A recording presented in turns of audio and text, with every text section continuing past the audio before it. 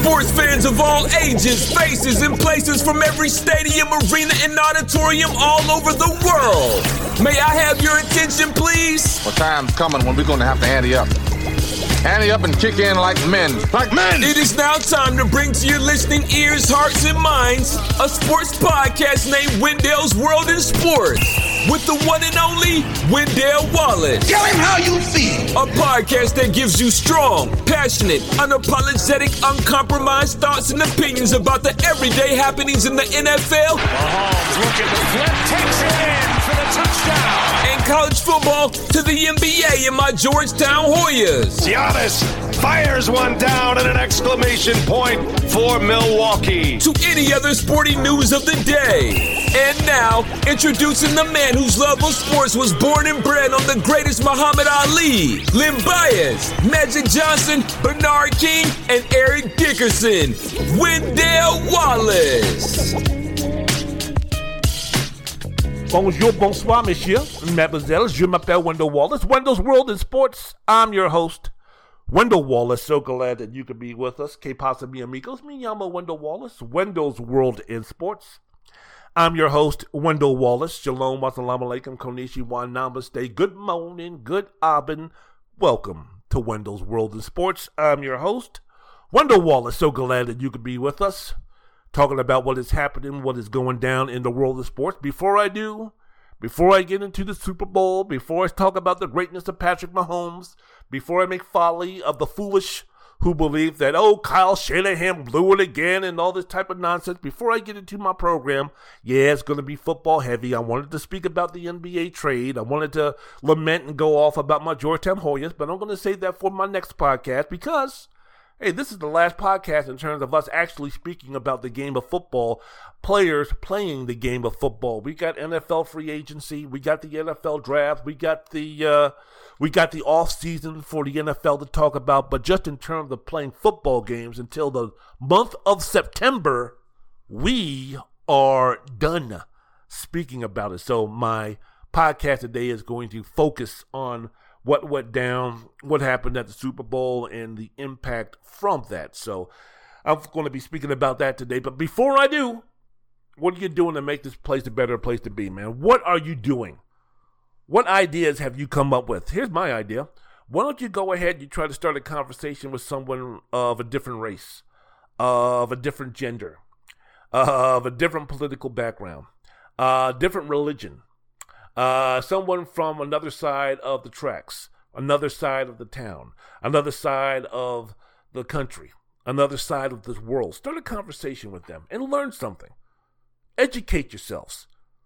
And that way, when we're able to show more unity, compassion, empathy, respect, love, togetherness, when we're ready to gush those things out of our bodies, we'll have it it'll be coming from the heart and from the mind of an educated person. So I hope that you can do that by getting to know and learning those who might be different from you. And of course, I always ask you this. Where are you listening to this podcast? iHeart, iTunes, Spotify, Amazon, wherever you are. Do me a favor if you would, please. Download, subscribe, rate, review. Most importantly, though, enjoy. What? The most unique, entertaining, thought-provoking sports talk podcast. Whoo, Lord have mercy. If you do that, it'll make me the happiest human being walking the face of the earth. All right. We got that out of the way. Let's go ahead again and talk about the Super Bowl. Super Bowl 58. A dynasty is here. The dynasty is officially a dynasty, right? The Kansas City football team, 25-22 victory over the San Francisco 49ers in Super Bowl 58. Their third championship in the last 5 seasons, going back-to-back. McCole Hardman caught a 3-yard pass from Patrick Mahomes to end the 13-play walk-off scoring drive. One possession before that in OT, the 49ers' Jake Moody kicked a 27-yard field goal to conclude a 13-play, 66-yard drive that put San Francisco ahead of Kansas City to start the extra period. Now, Kansas City, with the victory in this Super Bowl, becomes the first team since the 2003-2004 New England Patriots to win back-to-back titles, and it was the second overtime game in Super Bowl history. All right, so let me ask you this. what's the best way to describe this game? What's the best? What is your takeaway from this game? I guess you could say for me, one of them is the fact that the Kansas City defense and the 49ers allowed themselves to be Mahomed. You understand what I'm saying? Look, this is what I took away from the Super Bowl. I think the best team didn't win. But I also think the team with the best player on the field did. And what I mean by that is Patrick Mahomes did it again, man. If you take a look, if you line up the teams, if you take a look offensive line, defensive line, linebacker position, tight end, running back, fullback, wide receiver, special teams, most of the check marks in terms of who's better, who has a better unit, most of those check marks are going to go to the San Francisco 49ers. And in the first half, you could say that it was a tale of two halves, because in the first half, you walked away from that as you were getting ready to watch Usher and Alicia Keys in that outfit she was wearing. Woo, a mommy dressing like that, looking that fine. Go ahead, girl. But as you walked away at the end of the first half, you had to conclude that even though it was just 10-3, that the San Francisco 49ers were the better team. Similar to last year's Super Bowl, when you kind of thought to yourself, wait a minute, man, Philadelphia seems to be the better team than the Kansas City football team. But again, just like last season, the best team didn't win the football game, but the team with the best player did. That's being Mahomes, baby. That is being Mahomes. So, look, Mahomes, I think in a situation like this, when I want to give an example of this is what I mean in terms of the best team didn't win, but the team with the best player did. I think Mahomes is the only quarterback in this league, possible exception being Josh Allen and Lamar Jackson. Possibilities. Those are the only possible exceptions. Patrick Mahomes is the only quarterback in this league who could have won that game for Kansas City.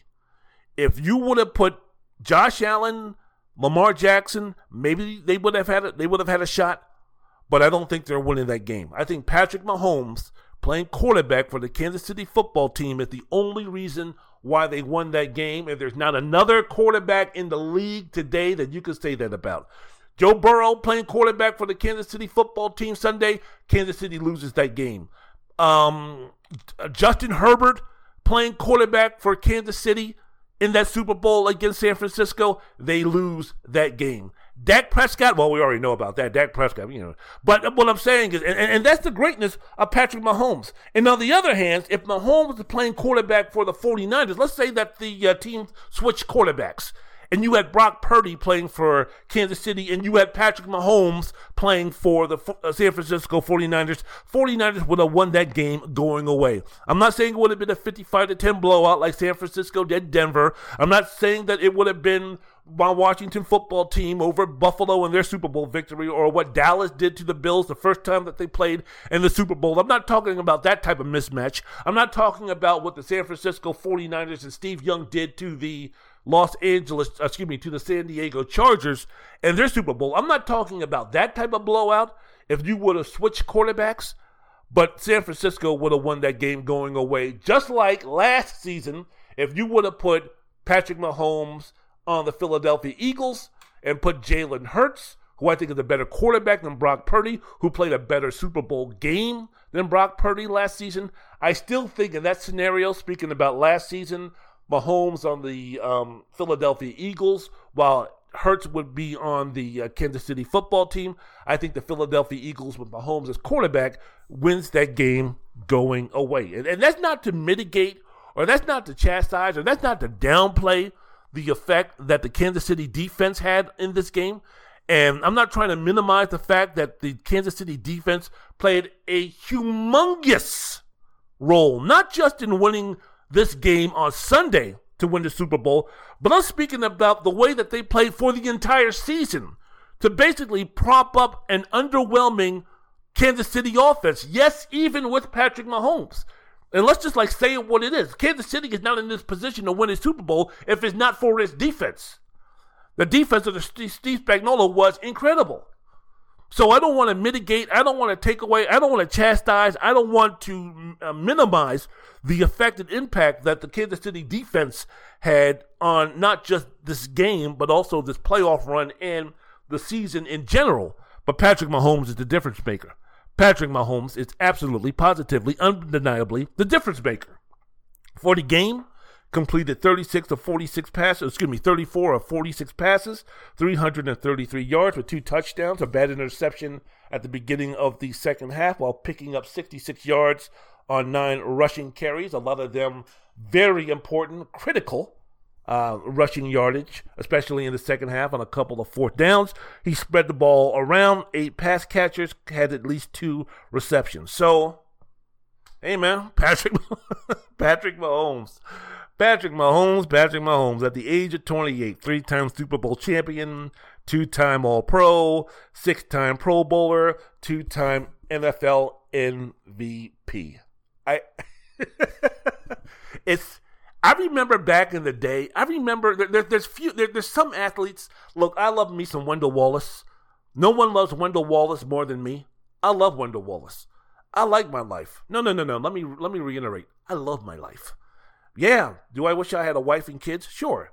Do I wish I had a job that paid more money? Sure. Do I wish I had more money in the bank account? Sure. Do I wish I could go on more cruises? Sure. Do I wish that I could be coming home to a Halle Berry or to a Jada Fire or to a Monica Bellucci or Selma Hayek every night? Sure. Absolutely.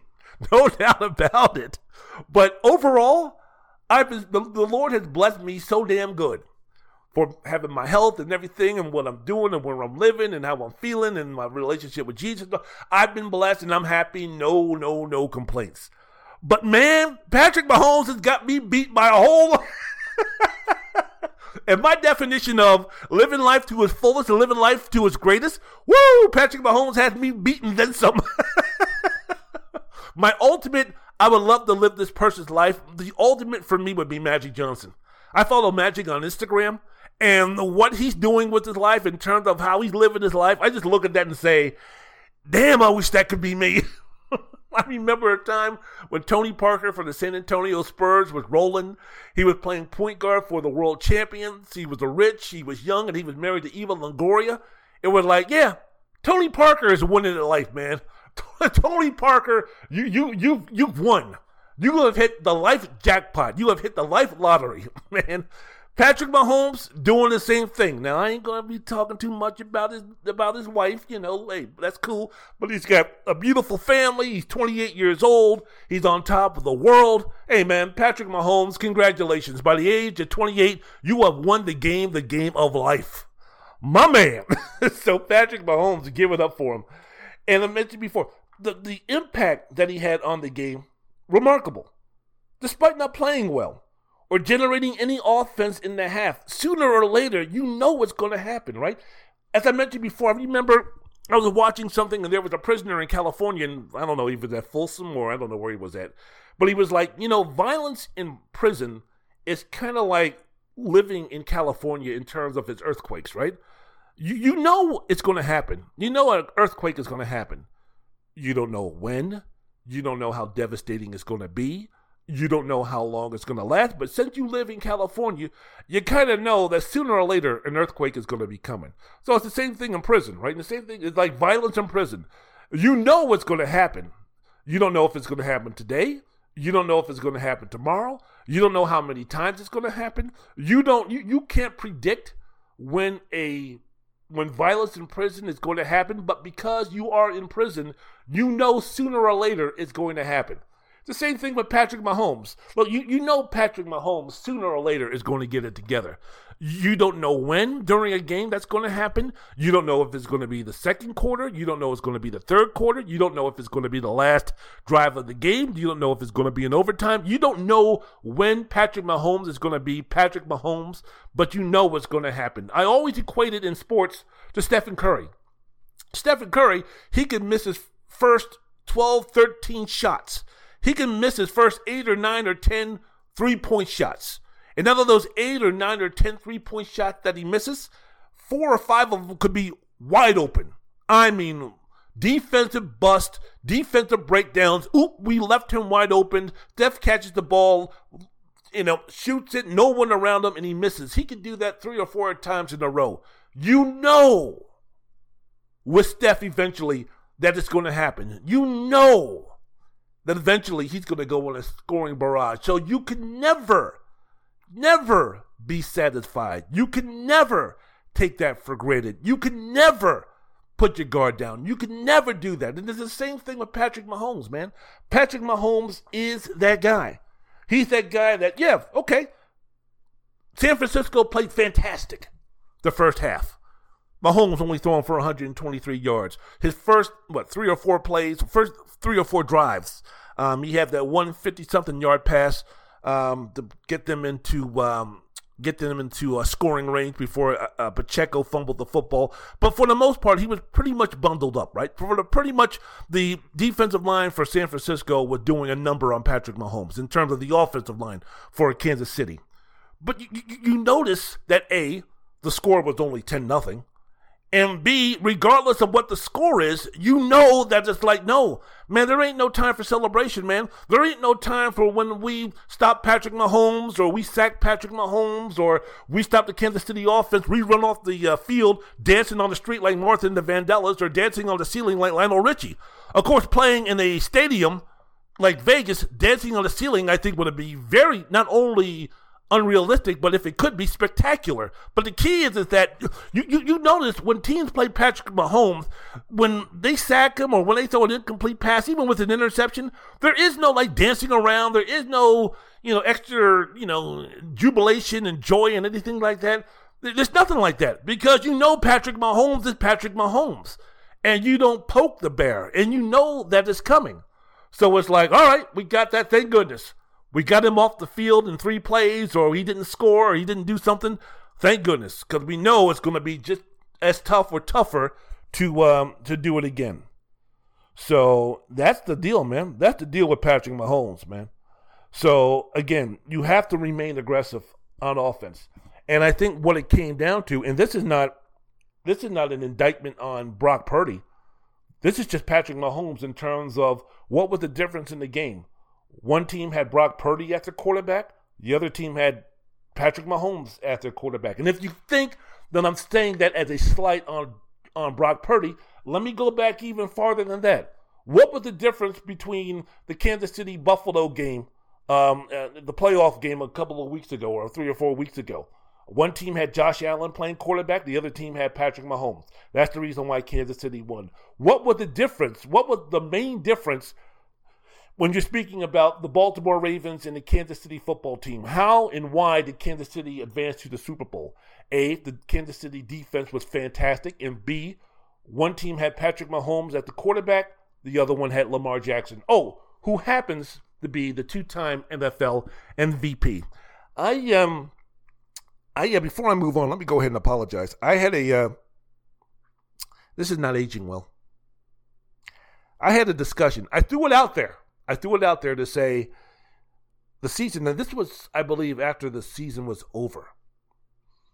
I said, the season that Lamar Jackson had, and the fact that even before the age of 27, he's going to win his second MVP. And everything that Lamar is doing in terms of with his athleticism and how he's changing the game and how he's, bringing in a new element to the game. And how he's impacting the game, not just in terms of his performance on the field, but what he's doing to influence the younger generation who want to play football, who might be great athletes, who instead of trying to be a track star, instead of trying to be a basketball star, take a look at Lamar Jackson and say, I want to do that. And I want to take my God-given gifts of speed and agility and elusiveness, and I want to apply that to, no, not the wide receiver position, no, not the running back position, to the quarterback position, because I want to play the game like Lamar Jackson, but by the time I evolve into a person who's able to play in the NFL, I'm going to be Lamar Jackson times 5. So that's what I mean in terms of the impact that Lamar Jackson has, not just on the field of play with the way he plays, but how he's influencing it off the field and helping the NFL move forward in the future. So I had the notion, I took all that into consideration going into the playoffs, and I said, if Lamar can go ahead and win a Super Bowl, or at least get to the Super Bowl with the Baltimore Ravens, and the year that Patrick Mahomes is having right now, could this be a situation where Patrick Mahomes might have to share some of the spotlight with Lamar Jackson. Instead of it being a Patrick Mahomes league, can we say it's a Patrick Mahomes and Lamar Jackson's league? My bad. Yeah, I was wrong on that one. Yeah. I don't think I was reaching too much, but yeah, that wasn't one of my better takes. That wasn't one of my better thoughts. It's just Patrick Mahomes was kind of like, yeah, Wendell, really? Let me put that one to bed to make you look stupid in the meantime. But yeah, man, in this league, it's Patrick Mahomes and it's everybody else. So there you go. So when you take a look at this, I mean, the turning point for the game had to be with the 49ers up 10-6 in that in the fumble or the 49er defensive back having the ball go off his leg. The Kansas City team recovered. Next play, Patrick Mahomes finds Marquez Valdes-Scantling in the end zone for a touchdown, and there you go. Then you look around and you say to yourself, wait a minute, how in the world can we have been playing this well and we have the feeling that we're dominating this game, and we look up near the end of the third quarter and we're down 13-6? How in the world can we be playing so well on defense and bottling up Mahomes like we are, not allowing him to score a touchdown yet? We turn around and we're down 13-6. Or up until that point, we haven't allowed him to score a touchdown yet. We turn around and now we're down 13-6. What's happening with that? So Jalen Watson, who recovered the kick, who recovered the fumble to allow Valdes-Scantling to score that touchdown or catch that touchdown pass. Way to go. So, yeah, man, it was. We're gonna play this game because we really, in a game of this magnitude, we really can't say, hey, you know what, Kansas City, Patrick Mahomes, awesome, wonderful, this, that, and the other. Let's all go home. Roll the credits. The show's over. Okay, that's the final verdict. That's the final thought. We always have to somehow, some way, play the game of, okay, this team won, but the team that lost, who deserved the blame? Where is it? We have to somehow search and look to find I can't believe that he did that. Oh, I can't believe that he called that. Oh, I can't believe that he did. We have to go and we just can't leave it at Patrick Mahomes, great game. He's the man. He's the one, this, that, and the other. The defense for Kansas City played well. Kansas City deserved to win that football game, right? We can't just leave it at that. We have to somehow, some way say, okay, we have to find a GOAT on the other team. San Francisco played well enough to win that football game. I still think in a 7-game series, San Francisco wins the series. I still think, yes, even with Kansas City having the great Patrick Mahomes. Yes, even with all of the platitudes that I gave Patrick Mahomes. Yes, I still believe in a quote-unquote 7-game series. I still think the San Francisco 49ers will win the championship. But this isn't baseball. This isn't hockey. This isn't the NBA in terms of how it determines its champion. It's one time, one game, one shot. And Patrick Mahomes, time and time again, always comes up with the plays, always comes up with the situation to make it work. With the exception of when you're speaking about Super Bowls, where he really didn't have any opportunities to because the Kansas City the Kansas City offense and offensive line was putrid in that Super Bowl loss against the Tampa Bay Buccaneers. But we have to go ahead and say, okay, where can we assess blame here when we're speaking about why San Francisco lost? Oh, Kyle Shanahan. Yes, Kyle Shanahan. Now let's go ahead and let's lambast Kyle Shanahan. Let's talk about now the fact that he has now lost 3 Super Bowls after holding a double-digit lead. What exactly? I want someone to define exactly what does that mean when you're speaking about Kyle Shanahan. Kyle Shanahan, coach of the San Francisco 49ers, now has lost 3 Super Bowls after holding a double-digit lead. What should be the next point? What should come from that? He sucks as a coach. He needs to be fired. I mean, what are we speaking about here with Kyle Shanahan? The first time he lost a double-digit lead in the Super Bowl, he wasn't even the head coach. He was the offensive coordinator for the Atlanta Falcons. That was the game where the New England Patriots came back from a 28-3 deficit to win in overtime. Of course, he was the head coach for the 49ers in 2020 when San Francisco lost a double-digit lead against the Kansas City football team with Jimmy Garoppolo being the quarterback. Hey, man, it happens. It happens. Again, let me see. The 3 losses in the Super Bowl where he was either a coordinator or a coach. 1 time as a coordinator, 2 times as a coach. Who was he playing against? Tom Brady, Patrick Mahomes. It happens. 28-3, that's tough. But Dan Quinn was the head coach of the Falcons during that time, not Kyle Shanahan. And for those who want to sit there and talk about, well, he passed the ball too much, if that was really a situation going all the way back to that Super Bowl against the New England Patriots again, where Shanahan was the offensive coordinator for the Falcons at that time. If it was such a detriment, if it was such a bad move, if it was such a blunder for Shanahan to continue to pass the ball while the New England Patriots were making their comeback, it's the head coach's decision, it's the head coach's job to get on the headset and say, Kyle, run the ball. Kyle, run the ball. That's Dan Quinn's decision. Now, he decided not to mess with Shanahan because of his brilliance and his genius and this, that, and the other. Again, that's on Dan Quinn. That's the head coach. Romo made a really good observation. I know Romo's getting a lot of heat for some of the calls and his Super Bowl performance as a commentator, as a play-by-play, or as a color guy. But one of the things that was very astute in what he said and what he observed was when San Francisco called a timeout when they were on defense. And Romo was talking about, hey, man, that is a timeout where Kyle Shanahan saw the defense. It was like, no, timeout. Hey, Steve, that ain't working. Give me something else. That ain't going to be working. What are you going to be doing? What are we going to do? Either do this defense right here, or what do you got else beside that one? Okay, run that one, because what you had right there wasn't working. That's what a head coach is. So, again, when you speak about blaming Shanahan as the offensive coordinator for the Falcons for New England coming back and winning that football game, again, it's Dan Quinn, the head coach's decision to reel him in if he felt that Shanahan was not doing a good enough job or not calling the right plays. So all of the venom that came down on Shanahan for that, I think, was unwarranted. Then again, in the second game, or the third time he was in the Super Bowl, in this Super Bowl where he lost a double-digit lead, hey, man, he was only up 10-0. I mean, it's not like in the fourth quarter he blew a 28-3 lead or some nonsense like that. Yeah, it was a 10-0 lead in the first half. By halftime, it was 10-3 because Kansas City scored late. Yeah, so it's not that egregious. Again, especially when you're having Patrick Mahomes or you're going up against Patrick Mahomes, it's not that egregious.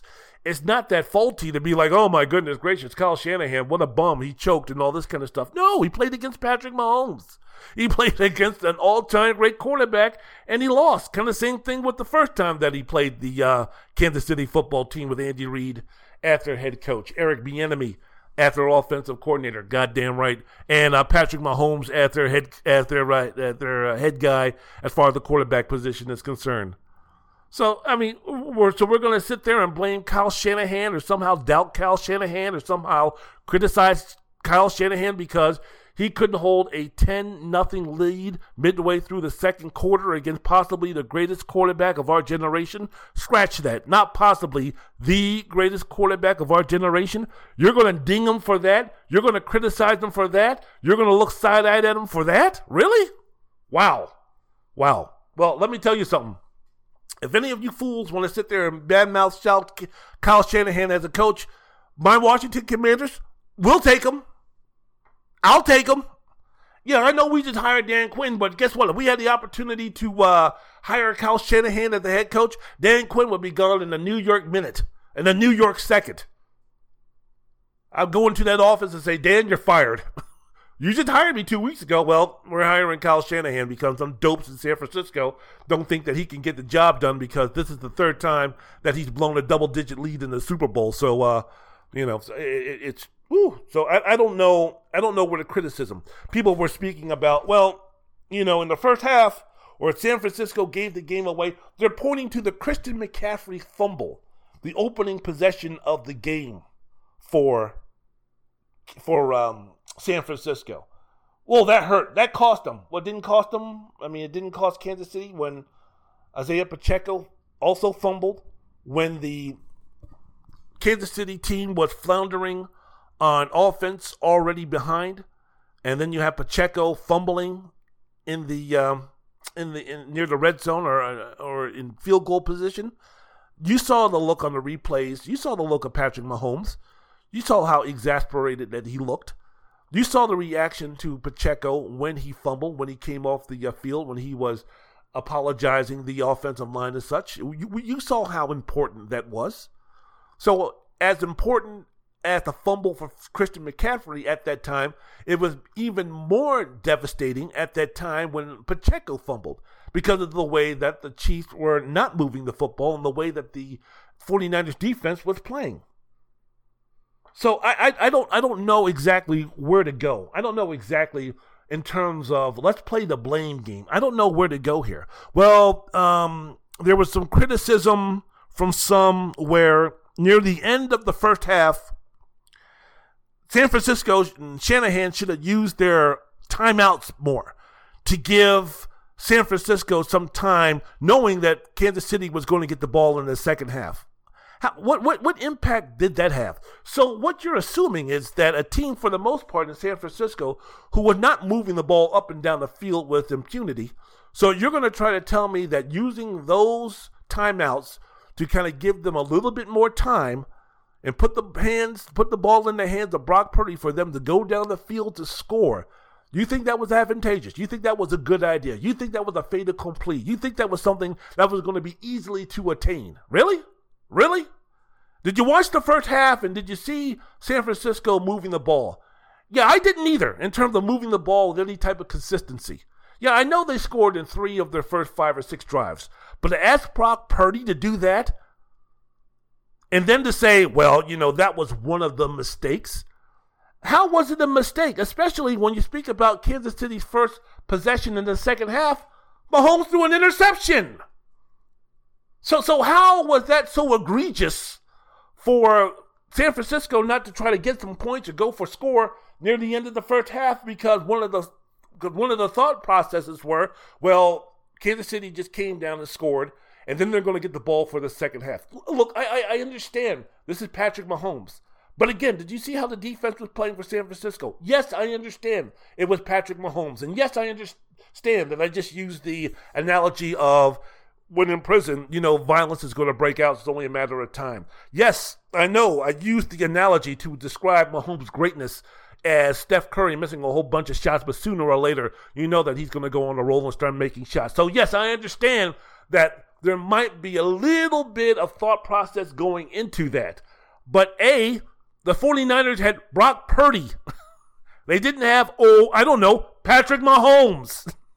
Now, if it was Mahomes, maybe the argument could have a little bit more merit, because we are talking about Patrick Mahomes. But with Brock Purdy, you're the San Francisco 49ers. You're leading at halftime. You're playing great. Don't do anything to screw that up. Don't do a Jack Squirick. Don't do a Joe Theismann. Don't do what Joe Gibbs and the Washington football team did back in the 83 Super Bowl, where they thought it would be a good idea going into half to throw a screen pass, to which Jack Squirick of the LA Raiders said, "Oh, thank you so much. I'll take that wayward Joe Theismann pass, and I'll just run it in for the end. I'll just run it into the end zone for a touchdown," which, in all intents and purposes, put the final nail in the coffin for my Washington football team back then to repeat as Super Bowl champions. So no, we're not going down that road of just like, somehow, some way, there should be some type of blame for not trying to get points and not trying to do some things near the end of the first half. The field goal was made by Kansas City with 20 seconds left. Then McCaffrey ran the ball for 6 yards. They have the end of the half, and then let's go. So that criticism I found quite foolhardy and find quite foolhardy. Then, of course, the main thing, though, the decision for Shanahan to take the ball first in overtime. Now, the new rules that was explained in playoff in the Super Bowl. Super Bowl in the overtime guarantees both teams have a chance to touch the ball, and for the team that gets the ball second to match what the first team did on their drive before the game goes into sudden death. So the 49ers won the toss. Shanahan elected to take the ball first. He was explaining that, look, you know what, if we go down and score first, Kansas City goes down and scores again, then we get the ball and then we can score to win the football game via touchdown or a field goal. And despite the fact that he missed the extra point, which put them in this perilous position to begin with for San Francisco, the kicker Moody for the 49ers did make a 55-yard field goal. So if Shanahan's assessment was correct, it would have been a situation where, look, we get the ball third. If we go down, kick a field goal, we hold Kansas City to a field goal, we get the ball third. All we need to do is basically go 40, 50 yards. We don't need to go the length of the field to try a field goal to win the football game. And our guy from 50-plus has been excellent. So I get it. I understand it. But then you play into this, well, you know, you're going to let Patrick Mahomes see what he needs to do. You're going to give him 4 downs and this, that, and the other. Hey, man, for the most part, Kansas City was not marching up and down the field. Even when they got their mojo going, I mean, the situation where they scored that touchdown, that was off of one play, off of a fumble, off of a special teams miscue by San Francisco. So maybe in the second half, if Patrick Mahomes was engineering 80-yard drives up and down the field 3 or 4 times, then maybe, possibly, the argument could have been maybe a little bit stronger. But no, I don't think this somehow, some way is some egregious error by Kyle Shanahan and the 49ers to accept the ball. They were rolling, and guess what? Guess what? San Francisco came down and scored. They scored a field goal to make it 22-19. So it was the defense who was playing well up to that point to make the stop. At the very least, hold them to a field goal, to what they were doing most of the game. They just weren't able to do it because Patrick Mahomes is Patrick Mahomes. So to sit there and say, let's just say for instance that the 49ers won the coin toss, right? And they say, we're going to defer, and we're going to give the ball to Kansas City. Mahomes comes down the field, scores a touchdown. Okay? What makes you think that Brock Purdy is going to go ahead and match that? Now, in the second half, he brought those guys back a couple of times. He brought them back. He scored a touchdown to give them the lead. When the game was tied, he brought them to field goal range to kick a very makeable field goal, which they did to give them a 19-16 lead. So Purdy kind of did his part. I mean, he gave the 49ers an opportunity to win a Super Bowl. And then when overtime started, first possession for San Francisco, led them down the field to kick a field goal. The scoring drives for San Francisco under Brock Purdy were much more substantive and much more substantive than Kansas City's drives for scores, or just as much. So this is a situation where Patrick Mahomes is being Patrick Mahomes, bro. So I just don't get it. I love it where they always do after the fact, right? Always after the fact, right? Like if somehow, some way, the 49ers would have stopped Kansas City in overtime on that 4th down play. If they would have stopped Patrick Mahomes in overtime, no one would be sitting up there talking about, yeah, the 49ers won, but woo, what was Kyle Shanahan thinking about? Taking the ball first in the overtime. Boy, that was terrible. That almost cost them the Super Bowl. That put so much pressure. That put so much on the defense. Well, thank goodness they bailed him out. No one would be second-guessing that call. I hate second-guessers. Stop with the nonsense. Patrick Mahomes was great. San Francisco played well. That's just the way it is. Brock Purdy played well. Now, for the haters of Brock Purdy, so I told you he couldn't get the job done. I'm going to have to school y'all. I'm going to have to educate y'all again. Brock Purdy played a really good game for being Brock Purdy. But there's a reason why Brock Purdy was picked last in the draft. There's a reason why Brock Purdy was Mr. Irrelevant. There's a reason for that. Brock Purdy is not Patrick Mahomes. Especially Patrick Mahomes when he's rocking and rolling and doing his thing. So again, this is not some knock on Brock Purdy. I think we give a lot of the credit and the ooh-ah and hey, stop dissing Brock Purdy nonsense based on the fact, or we overrate him as a quarterback. Some overrate him as a quarterback because of the obstacles and where he came from. All right, because Brock Purdy was not a first-round draft pick. Because Brock Purdy's story is pretty hunky-dory. That Brock Purdy's story is pretty cool. Going from a guy who was basically an afterthought with the 49ers in the same draft moving heaven and earth in terms of draft picks and compensations to pick a quarterback who's no longer even on the team and is barely hanging on in the NFL with the Cowboys, speaking about Trey Lance, that the 49ers found gold. How about that, huh? The San Francisco 49ers struck gold, but they went to a different well to find it. Is there gold in the well? I don't know, whatever. But you get my drift. So it's a situation where the story is awesome. But also, let's remember Brock Purdy, where he was drafted, why he was drafted. For the most part, these folks don't make many mistakes. And for those who want to throw out Tom Brady. How many sixth-round draft picks are anywhere near Tom Brady's stature? I mean, that's a once in a couple of generations situation what Tom Brady turned his career into as a sixth-round draft pick. That ain't going to be happening every draft. That's not going to be happening every 5 drafts. That's not going to be happening every 25 drafts.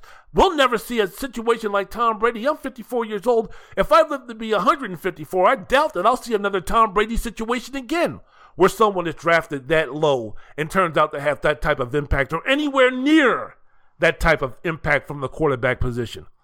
That was a rarity among rarities.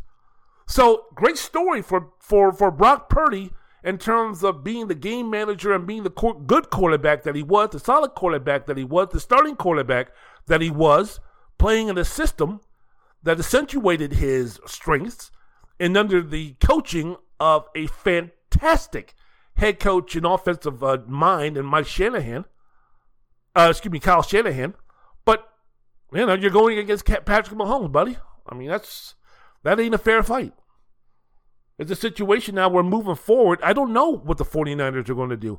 I mean, we see that we saw that Brock Purdy got the 49ers to this place again.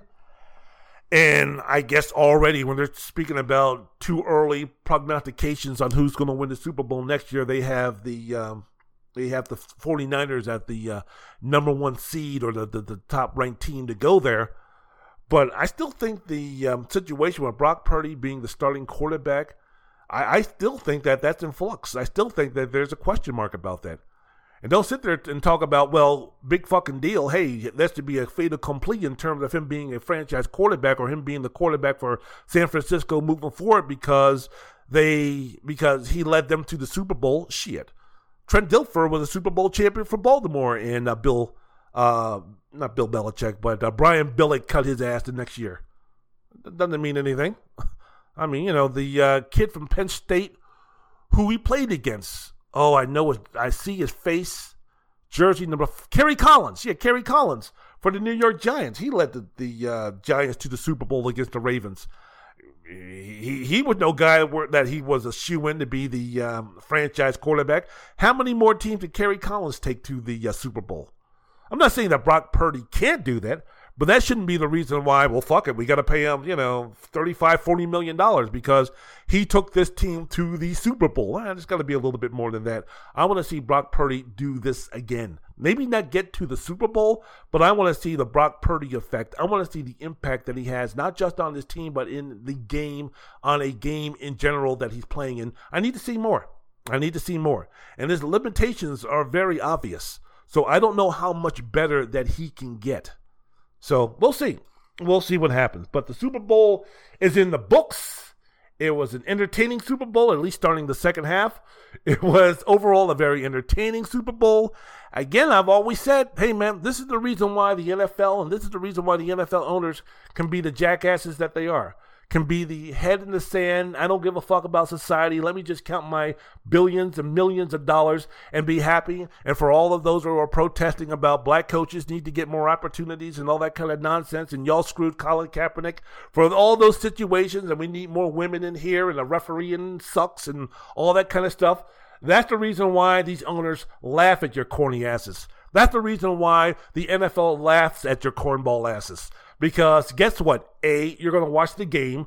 B, you're going to be addicted to the game. And C, we're going to make boatloads of money off your asses, along with TV rights and all those other things. So you keep complaining and calling us racist and all that kind of nonsense.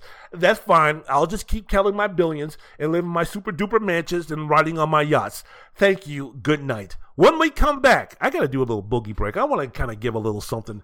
I want to give a little juice to this boogie break that I'm going to be doing. So when we come back, after you hear me get down a little bit, after you hear me flow a little bit, the Super Bowl recap, why we should definitely appreciate not just Patrick Mahomes, but also the Kansas City football team and the ride that they're on. People are up here talking about a dynasty is set, and is Bill Belichick's 6 Super Bowls in question, with Andy Reid now having 3, and Tom Brady with 7 Super Bowl rings, and Patrick Mahomes is going to be getting him and all this kind of nonsense. Hey, man, I'm going to tell you. I'm going to explain to you, and I'm going to do it with facts. I'm going to do it with precedents. Why before we start talking about Patrick Mahomes catching Tom Brady and winning 8 or 9 or 10 or 15 Super Bowl championships, why we should just slow down, and kind of respect and admire and just relish, just be drenched in the waters of what Kansas City is doing right now and what they've accomplished so far. Let's do this after I boogie a little bit. Wendell Wallace, Wendell's World in Sports.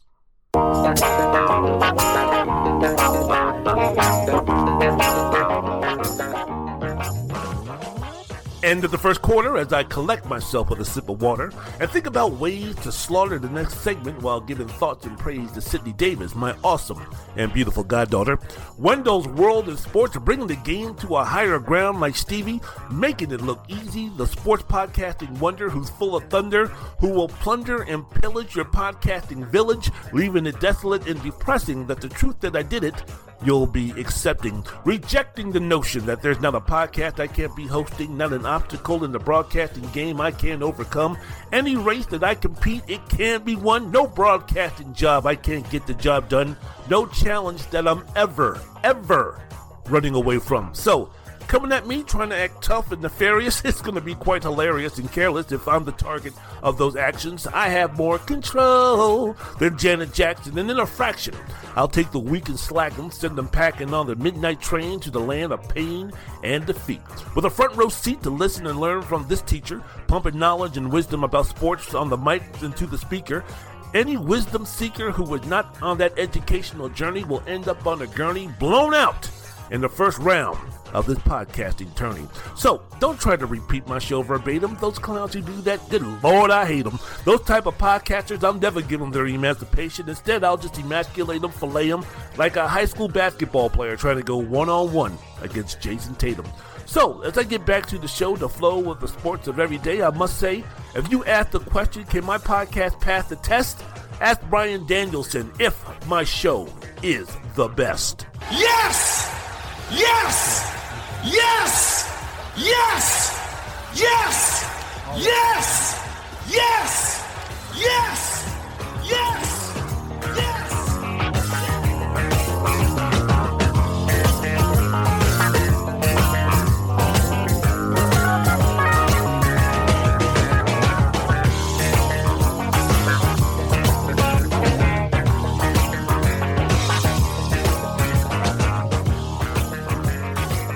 Wendell's World of Sports. Control. So glad that you can be with us. A lot of great things to get down on and discuss today in the world of sports. Hey, man, told you it was the most unique sports talking podcast that you could be out there, right? Super Bowl 58, the recap. It's over. The newest NFL dynasty known as the Kansas City football team. I'm not going to say what their nickname is. I just don't feel comfortable doing it. But the newest dynasty is there in Kansas City. Interesting. Remember, I've been saying this the entire season when it comes to the NFL and why, for so many, it's the greatest sport out there. I love me some NBA. Love me my Monica Bellucci, my Selma Hayek, my Jada Fire, my blah, blah, blah, my Vivica A. Fox and all that kind of stuff. Love my wifey when it comes to sports leagues. Love the NBA. But, man, the NFL is something else, man. Like I mentioned before, and I've been mentioning, it's like writing a book. It's like writing a story. Sometimes the NBA season, I can admit it, man. Sometimes, especially when the Warriors were doing their thing, when they picked up Kevin Durant and they were running their thing and they were doing their thing, yeah, I understood that the regular season and the season itself was boring because it was a fait accompli that the Golden State Warriors were going to be playing the Cleveland Cavaliers with LeBron and Kyrie and K-Love in the NBA Finals. I mean, there was really no intrigue. There was really no reason. If you weren't like a diehard NBA fan like myself, there was no reason to get NBA League Pass. There was really no reason to follow the NBA because all these other teams were wasting their time. They were wasting their time. For a few years when Golden State was stacked, everybody else was wasting their time. Boston Celtics, Milwaukee Bucks, anybody you want to throw out there, they were wasting their time because with that team in Golden State at its full powers of Steph, Clay, KD, and Draymond, nobody was beating them. Nobody. So why even bother why even invest time, emotional time into your team? If I'm a Washington Wizards fan, right? Washington Wizards, Indiana Pacers, Oklahoma City Thunder, Sacramento Kings. I know I'm like bringing up the direct of the NBA except for the Pacers and the Kings. But if you were a fan of any of these teams during that time that Clay, Steph, KD, and Dre were rolling, why would you even care? Why would you even be happy with the NBA to even allow this to happen, to have Kevin Durant join the Golden State Warriors? What was the meaning of really getting into following the Boston Celtics or the Miami Heat or the Orlando Magic or the Houston Rockets or the Dallas Mavericks or the Phoenix Suns? What was the point? It was mute because you guys had no shot, zero shot, none to win an NBA championship, to compete for an NBA championship. Because you knew when everything was all said and done in the NBA Finals, Cleveland and Golden State were going to be playing with with Golden State winning the championship. So why even bother with this nonsense? Football, it is so much different. And that's what makes football so great. Because Kansas City started off the season by losing to Detroit 20-14. Now, okay, they didn't have Chris Jones, who was holding out. Okay, Travis Kelce didn't play also. And for a situation that was going to come about, that was going to rear its ugly head time and time again, drop passes by Kansas City's wide receivers. They had 8 of them that first game against Detroit. For the season, Kansas City led the league in drop passes with 44. So it was a harbinger for things to come that first game against Detroit, where you had Tony and those guys dropping passes like they were dropping burgers into bags at McDonald's, where they should have been after that performance. But you know what? They turned around. They won 6 straight games, 7-2, blah, blah, blah. Kansas City's back. But it was a situation where you never got that feeling that, man, Kansas City is back to its old self, right? Then they went ahead, and at one point in the season, they were 9-6, and everybody was counting them out. Remember Christmas Day when they lost to the Las Vegas Raiders at home at Arrowhead? In a situation where I think the Raiders quarterback, I don't think he completed the pass in the second half. And the only 2 times that that Las Vegas scored, I know one was an interception return from a Mahomes pass. I mean, that was rock bottom right there, man. That was rock flipping bottom to lose 20-14. Losing 4 of their next 6.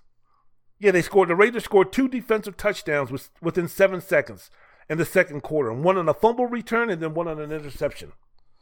So, yeah, at that point, the Kansas City football team, they were 9-6 on the outside looking in. And after that, they won 5 straight games, got their mojo back, but it wasn't in terms of getting their mojo back to be like, oh, yeah, here we go. Yeah, Betty. Yeah, buddy.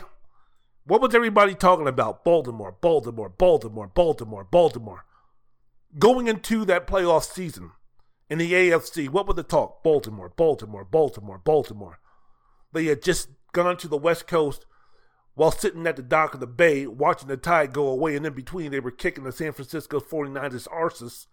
Then the next week they flew back to Baltimore, Charm City, and put a charming ass whooping on the Miami Dolphins. So it was a situation Lamar was playing out of his mind. Had me fooled in terms of, yeah, Patrick Mahomes. Share that greatness seat, my man. Share that apartment in terms of, share that apartment on Greatest of Generationsville. You're going to have a roommate. Now, the name is still going to be, your name is still going to be on the lease. I'm not saying that Lamar is going to be equal, but hold on now. You might have a little company. There might be someone sniffing on your ass in terms of don't turn around because he might be gaining on you type of deal, right? That was the talk going into the playoffs, right? It was a situation where, okay, Miami a little bit soft. They're going to be going on the road. Yeah, Kansas City can handle that, but woo, man, going to play Buffalo and then going to play Baltimore. Baltimore can get by Houston. Then the second half of that Houston-Baltimore game where Lamar was running all over the place, first quarterback in NFL playoff history to run for 100 yards, throw for over 100 yards, and 2 touchdowns running, 2 touchdowns passing. So, thank goodness, the biggest obstacle for Lamar Jackson has been overcome with his performance because, as you remember, going into the playoffs, he was 1-3, and he had bad playoff games in the past, but now this new Lamar Jackson is the man, and blah, blah, blah, blah, blah, and, the defense for Baltimore is fantastic, and all of these things that the Kansas City football team was coming into. Oh, man, they beat the Buffalo, but, Buffalo was up and down, and Josh Allen could be up and down, and the defensive side of the ball for Buffalo, they were injured. They lost their best linebacker and their best secondary player and this, that, and the other. So everything was kind of set up in terms of, we're surprised that Kansas City won. We're surprised that Kansas City beat Buffalo. But there were mitigating circumstances to where, okay, in the aftermath, I could see, I could see where Kansas City could get the job done. But when they're playing Baltimore, the way that those guys are playing this year, the way those guys put that ass whooping on Houston, nah, man, it's over with. It's over with. It's time to crown Lamar. Oh, shit, how about that? Baltimore lost. Situation where it's like, and I said this before, fellas, in the AFC, if you can't beat Kansas City this year, when you're going to beat them? Because you don't think that Kansas City is going to be this putrid again at the wide receiver position, do you? You don't think some of these things that happened this season when you're speaking about Kansas City having the least amount of wins in the Patrick Mahomes era and Mahomes throwing for his lowest totals in terms of passing yards per game and touchdowns and all this type of stuff, you don't think that that's going to continue, right? So if you can't beat Kansas City this year, when are you going to? And Patrick Mahomes up there, we saw for the first time this season, for the first time maybe in his career, in his NFL career, especially as a starter, we saw a frustrated Patrick Mahomes.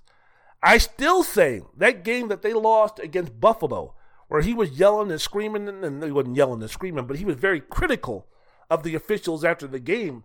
I don't think that was so much yelling and criticizing the officials as more if it was, look, man, I'm getting fucking sick and tired of playing with mediocre wide receivers who can't handle my greatness, who can't handle my passes.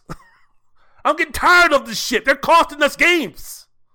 So I think that outburst directed toward the officials was really directed toward his team and his wide receivers. That's the type of year it was for Patrick Mahomes. That was a situation where, again, if you can't beat him this year, Joe Burrow, if you can't beat him this year, Josh Allen, if you can't beat him this year, Lamar Jackson, if you can't beat him this year, fellas, Justin Herbert, when you going to? All of a sudden now, Jim Harbaugh is going to be the elixir. John Harbaugh is going to be the remedy. John Harbaugh is going to be the Band-Aid that's going to be put over this wound for the Los Angeles Chargers and their ineptitude to have them compete against the Kansas City football team. I don't know. But but in saying all of that, I go back to this. The greatness again of Patrick Mahomes. I don't think there's ever been a legendary quarterback who had the responsibilities that Mahomes had with less offensive talent around him and still won a Super Bowl, right? I mean, you think about Brady. When Brady won his first Super Bowl, he was, 14 for 29 for 154 yards. The defense beat the greatest show on turf. And bad coaching by Mike Martz, not handing the ball off enough or not getting Marshall Faulk involved. That was a situation where Brady didn't have the responsibilities to win a football game that Patrick Mahomes had. Now, as time went on, of course, Brady grew into that role, and you could win with less as far as offensive talent is concerned around Brady because he was that doggone good. But when you think about other great quarterbacks, look, Joe Montana had Jerry Rice, John Taylor, Brent Jones, Tom Rathman, Roger Craig, Wendell Tyler. I mean, anybody named Wendell is going to be great at what he does. Those seasons that he won championships. Terry Bradshaw, who won 4 championships. He was throwing to Lynn Swann, Franco Harris, John Stallworth, Rocky Bleier. He had those offensive weapons. And when the Steelers were playing, they didn't have a salary cap. They didn't have free agency. So they could hold on to those guys. Peyton Manning had Marvin Harrison, Reggie Wayne, Dallas Clark, Edwin James when they were winning Super Bowls. And they won his last Super Bowl because he jumped on the back of the Broncos defense and won them a championship. Enjoy, respect, and appreciate what Mahomes in Kansas City is doing. Right now. Because now the only focus when it comes to Patrick Mahomes and this narrative and where we're going with this is what is the next chapter that we're going to be writing about? What does the rest of Patrick Mahomes KC football team's destiny, greatness, legendary status look like over in the next 7 to 10 seasons? Because right now we're starting to put in let's just talk about dynasties. Let's talk about 6 Super Bowls. Let's talk about 7 Super Bowls. Let's talk about complete domination. Let's talk about Michael Jordan's 6 championships in 8 seasons. Let's talk about, the only thing that I haven't heard is somebody trying to compare Patrick Mahomes to Bill Russell 11 and 13, because most folks don't know the greatness of Bill Russell because they're ignorant and they think everything was done before 2004. But that's the only comparison that I have not heard in terms of what this could look like when everything is all said and done in the career of Patrick Mahomes. Because let's just go on the conservative side. Let's just say he plays another, 7, 10, 12 years. He's 28 right now. The way longevity, that type of thing, the way people are taking care of themselves, that type of thing. 35, 36, 37, 38, 8 a death sentence. It's not a situation where you can't be still in your prime. Or at least not too far from your prime to still be legendary, to still be great, to still be impactful, to still be an MVP, right? So let's just say because of the way things are, evolution, players' bodies, technology, rule changes that protect quarterbacks from harm. I'm quite sure the equipment will get better to where concussions and injuries might be mitigated because of that. So let's say because of all of those things that's going to be taking place in the NFL for the next 7 to 12 years of Patrick Mahomes' brilliance. What are we looking at here? I know most people would say in the next 7 to 12 years that they could easily see Patrick Mahomes winning anywhere between I would say 3 to 6 championships, right? Winning 6 championships, if he plays another 12 years, if he wins a championship every other year for the next 12 years, that's aggressive, not improbable, right? We don't take can't do an improbable when it comes to Patrick Mahomes. I'm tired of that nonsense. I ain't doing that shit. But let's just say that. Let's just say, because if he plays 12 more years and he wins 3, which means that on an average, he's going to be winning a Super Bowl once every 4 years for the rest of his career. I mean, that's still going to put him at 6. That's still going to put him at 5. That's still going to put him into the discussion. That's still going to put him second behind Brady.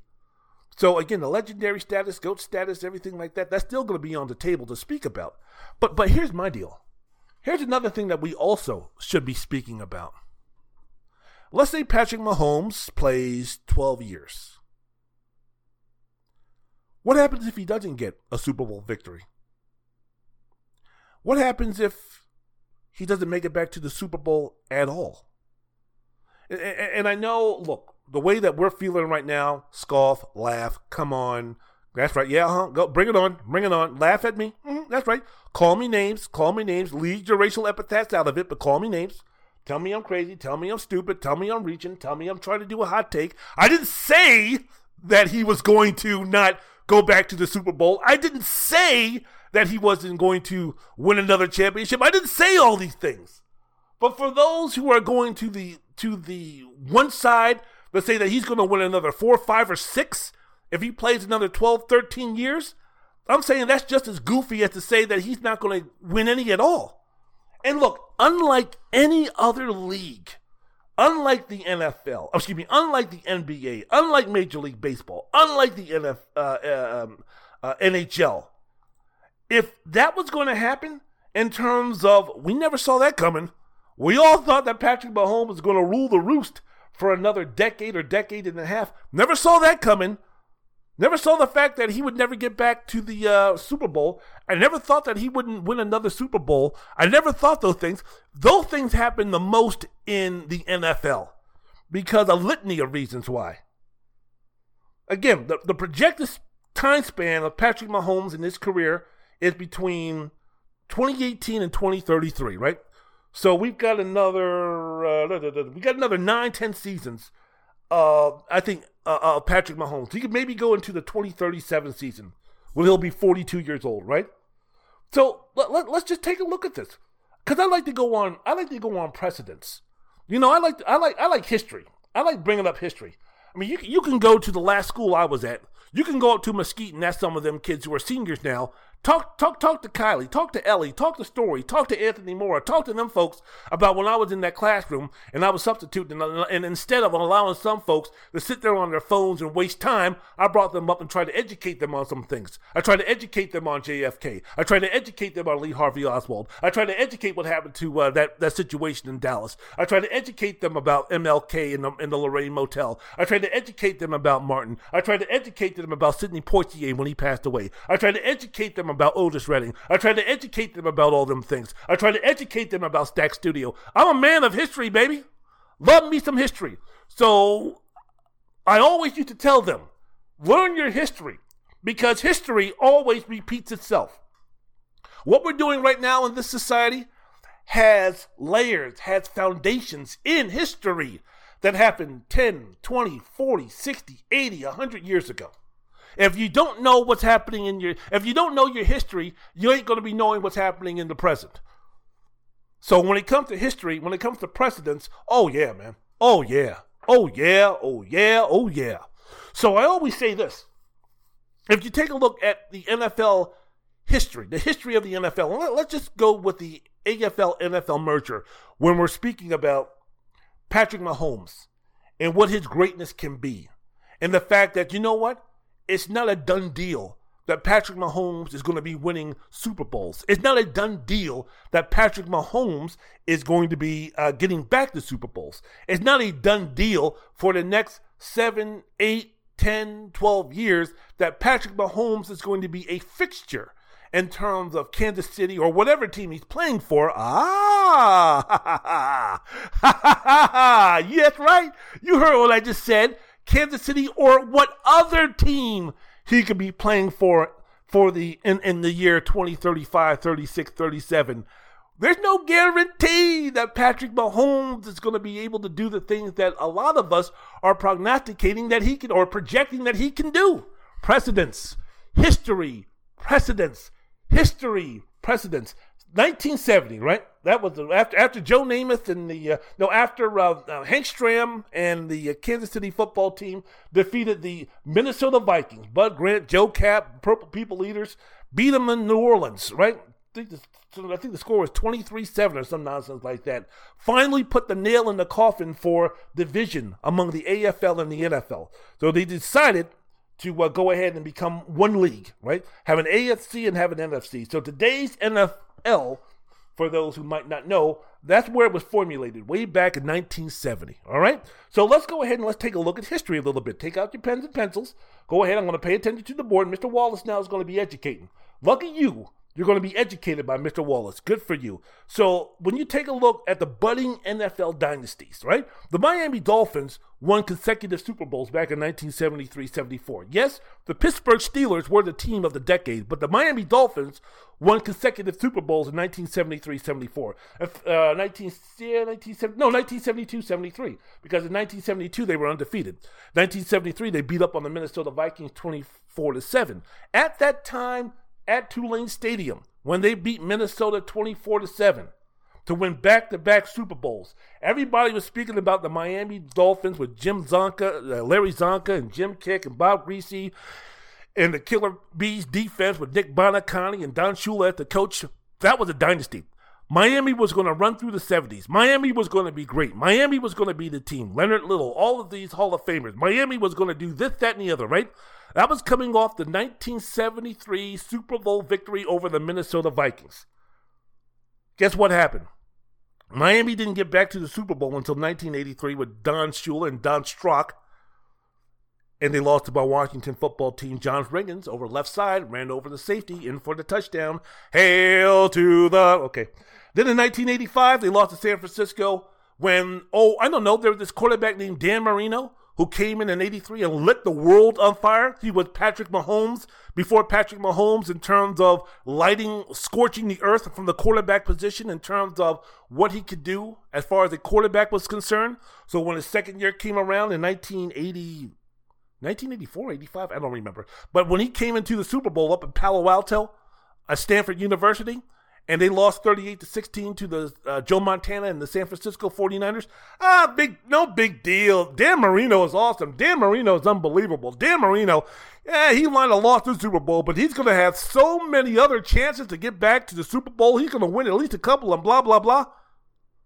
I'm sorry, in 15, 16, 17, 18 years? How many more times did Dan Marino get back to the Super Bowl? How many more chances did he get? How many Super Bowls did he win? Let me see here. 4, 5, 6, 8, 4, 3. Oh, that's right, 0. So Miami hasn't been back to the Super Bowl in 38 seasons in counting. So the team that was supposed to run through the 70s hasn't won a Super Bowl since then. The team of the 70s was the Pittsburgh Steelers. Terry Bradshaw won 4 Super Bowls in 6 years between 1974, 75, 78, 79. In those seasons between those, the Oakland Raiders with Ken Stabler, Hall of Famer. Dallas Cowboys with Captain America, my man Roger Staubach, won their first and second championships of that franchise. Bradshaw, after winning that 4th Super Bowl, now look, he wasn't 28 years old like Patrick Mahomes, but after Bradshaw won that back-to-back championship, never got back to the Super Bowl, never competed for a Super Bowl, and the Steelers didn't get back to the Super Bowl again until 1996, where they lost to Dallas. Right? Other great quarterbacks of that decade to contend with: Fran Tarkenton, 3 Super Bowl appearances, didn't win anything. Bob Greasy won those 2 Super Bowls, never got back. Ken Anderson, underrated for the Cincinnati Bengals, never sniffed the Super Bowl in the 1970s. He had to wait till 1981 to get his one and only shot. 1980, the San Francisco 49ers team of the decade. Do you remember? When the 49ers were the team of the decade? I remember because Joe Montana, when we're speaking about dynasties here, because I'm trying to teach, I'm trying to educate those who think that the Kansas City football team with Patrick Mahomes is all of a sudden now going to run off and start rolling up championship after championship and Super Bowls after Super Bowls. Before we go with that folly, please listen. Please listen to history. Please listen to precedents. Please listen to what could happen. Please listen to the fact that my statements, my thoughts and opinions about there is a chance, might be slight, might be near none, but there is a possibility that Patrick Mahomes and Kansas City might not be back in the Super Bowl. Patrick Mahomes and Kansas City might not reach the levels of success that they have right now. So before we start thinking about next season and the season after that and the season after that and can he reach 7 and blah, blah, blah, let's just take time out and let's just marinate on what Patrick Mahomes in Kansas City is doing right now. Because, again, there is no guarantee that they will be back. Team of the 80s, Joe Montana. Won 4 Super Bowls, right? No, he won. How many Super Bowls did Montana win? 3, 4? I don't know. But other great quarterbacks, he was going up against John Elway. He was going up against Dan Marino. He was going up against Jim Kelly. He was going up against Dan Fouts during that era. He won 4 Super Bowls, speaking of Montana. 81, then 84, then back-to-back in 88 and 89. In between winning those championships, my Washington football team won in 1982. They were supposed to be a budding dynasty again until they got blown out by the Los Angeles Raiders, Marcus Allen, Jim Plunkett in 1983. The Chicago Bears, 1985, right? The Bears Shuffling Crew. We are the Bears Shuffling Crew, whatever that rap that they were doing. They were supposed to be, remember that 85 defensive team? One of the greatest of all time, Buddy Ryan at the defensive coordinator. They were supposed to be the next in up-and-coming dynasty. That dynasty crumbled as soon as that Patriots game in the Super Bowl was over. When those guys started bickering and fighting and complaining about getting more time and getting more airtime and getting more pats on the back, and Walter Payton was pissed off and couldn't be consoled because after the game because he was so upset at Mike Ditka that he gave the ball to Refrigerator Perry to score a touchdown instead of him to cap off that historic career, that he was beside himself with anger and angst because he got into a Super Bowl and he didn't win or he didn't score a touchdown. So that Bears dynasty was crumbling as soon as the clock hit 0 for them to win a Super Bowl. Then the Giants won in 86. My Washington football team again with Doug Williams having the greatest quarter in NFL history, won it in 87. And then Montana picked it back up again, came back after injury, won it in 88. And in 89, they absolutely blew out the Denver Broncos 55-10. Montana looked awesome. Go back and watch the highlights of those games. Or go back watch NFL films of that game between Denver and San Francisco. The comments made, I believe it was Joe Klecko who was mic'd up, and he was sitting there after Montana was scoring, or 49ers was scoring. He would just sit there and shake his head and be like, God damn, the motherfuckers are good. But I mean, he didn't say that. But basically, at that time, San Francisco looked unstoppable. Joe Montana, who really, at that moment in time, cemented his status as the GOAT. Before there was Tom Brady, before there was Patrick Mahomes, it was a situation where after that game, it was inconceivable to think that anybody in NFL history could be as great at the quarterback position than Joe Montana. That's what that Super Bowl win over Denver in 1989 meant for the 49ers. And Roger Craig was sitting up there talking about three-peat. No team's ever three-peat. That's what we're going to do. This, that, and the other. And the pundits were talking about the San Francisco greatest team, and Bill Walsh is the greatest coach of all time, and all this stuff. And they were prognosticating all of the future success for the 49ers, even though Montana was on the wrong side of 30. Guess what happened? They made it to the NFC Championship game the next year, but they lost to the San Francisco Giants. Damn it. They lost to the New York Giants 15-13 when Leonard Marshall damn near killed Joe Montana on a blindside hit, which caused Montana to miss basically 2 years and get him traded to the Kansas City football team with Marty Schottenheimer as the coach. But that was it. That 1989... That 1990, that was it for the Joe Montana budding dynasty of the San Francisco 49ers. Tom Rathman, Jerry Rice, John Taylor, all them guys. That was over with. The 1990 team of the decade was, they were the what was that team? I forgot. Jimmy, could you tell me about the Dallas Cowboys and Troy Aikman? What was, how were those Cowboys? What about them Cowboys? How about them Cowboys? Yeah. How about them Cowboys? That was supposed to be the team. Now, that team was set up perfectly. You're speaking about a team that won back-to-back championships, 1992 and 93. That was a situation where Troy Aikman was young. Michael Irvin was young. Emmitt Smith was young. That defense, Ken Norton Jr., Russell Maryland, Darren Woodson, those guys, that team was young. I think when they won the Super Bowl, in fact, they were the youngest team in the NFL. And everybody, the Cowboys are back, the Dynasties are back, blah, blah, blah, blah, blah. That was a situation where it was cowboy crazy, man. I mean, I grew up in the 70s, and yeah, while I was a Washington fan, sort of, kind of, I loved me some Roger Staubach. Loved me some Roger Staubach. They're damn right I took my 6th grade picture, class picture, wearing my Roger Staubach jersey, number 12. Goddamn right on that one. Loved me some Roger Staubach.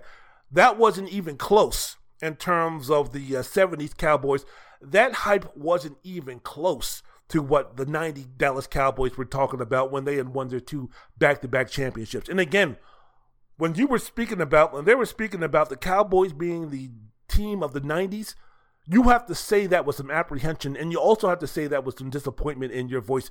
Even if you believe, even the most ardent, strident Dallas Cowboy fan, even if you believe that the Cowboys were the team in the 90s, you also have to look back on that era of that decade with the melancholy and regret, because it should have been more. And you know that it should have been more. You can't tell me after y'all beat Buffalo for the 2nd time and Emmett was doing his thing and getting ready to go down greatest of all timeville or legendaryville after the performance that he had against the Buffalo Bills. You cannot tell me after the 1993 season that you weren't sitting there talking about, hey man, we're going to win 5 rings. We're going to win 6 rings. We're going to be back competing for championships year after year after year after year.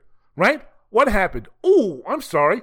Jerry Jones got a little bit agitated and annoyed and envious and jealous and bored and greedy in terms of wanting the attention. I put this team together. Anybody could have coached this team. Or I don't know why Jimmy Johnson's getting all this hype. Who couldn't coach this team with that talent? So we fired Johnson and hired a puppet named Barry Switzer. So what happened? They won in 92, they won in 93, they won in 95, and that was it. When was the last time the Cowboys got back to the Super Bowl? Tell me again why Jerry Jones is in the Hall of Fame. Has nothing to do with his success as a general manager, right? Because, let me see, 95 was the last time that they made it to the Super Bowl. When did they make it again? When was the last time that the Cowboys were in the NFC Championship game? So, okay, fine. The Bills went on to win 4 straight AFC championships from 91 to 94. Hey man, I think that was something in itself. So, look, man, everything is not set in stone. Everything is not set in stone. Tom Brady, New England Patriots, they were the one who fulfilled their greatness the closest. Right? When you were speaking about, oh man, we're going to be winning championships and we're going to be great and we're going to be doing all this. Tom Brady was the only one, right? He's the only one. So what I'm saying is precedent is telling us that let's slow down. I'm not saying that Patrick Mahomes can't win 6 championships, 7 championships. I'm not saying that Patrick Mahomes can't be great. I'm not saying that at all. I'm just saying, man, can we just enjoy what's going on right now? Because I swear, let's even go to another sport. I mean, how many times did we have to hear that with the fait accompli that Tiger Woods was going to pass Jack Nicholson in terms of wins in majors? How many times did we have to hear that? How many times that it was only a matter of time, that it was already a done deal, right? Tiger's never going to get close to Jack in that situation. So it looks promising. Believe you me, it looks promising. But, it's not a done deal. And again, precedent shows that more than likely, it's not going to happen. Again, it's not going to happen in terms of Mahomes and Kansas City reaching the highest of platitudes or reaching the highest of goals or even coming close. I think they're going to come closer. When you talk about reaching the goals that most people have set out for them And I'm talking about realistic. I'm not talking about, Kansas City's going to win the Super Bowl every year. I'm not talking about that nonsense.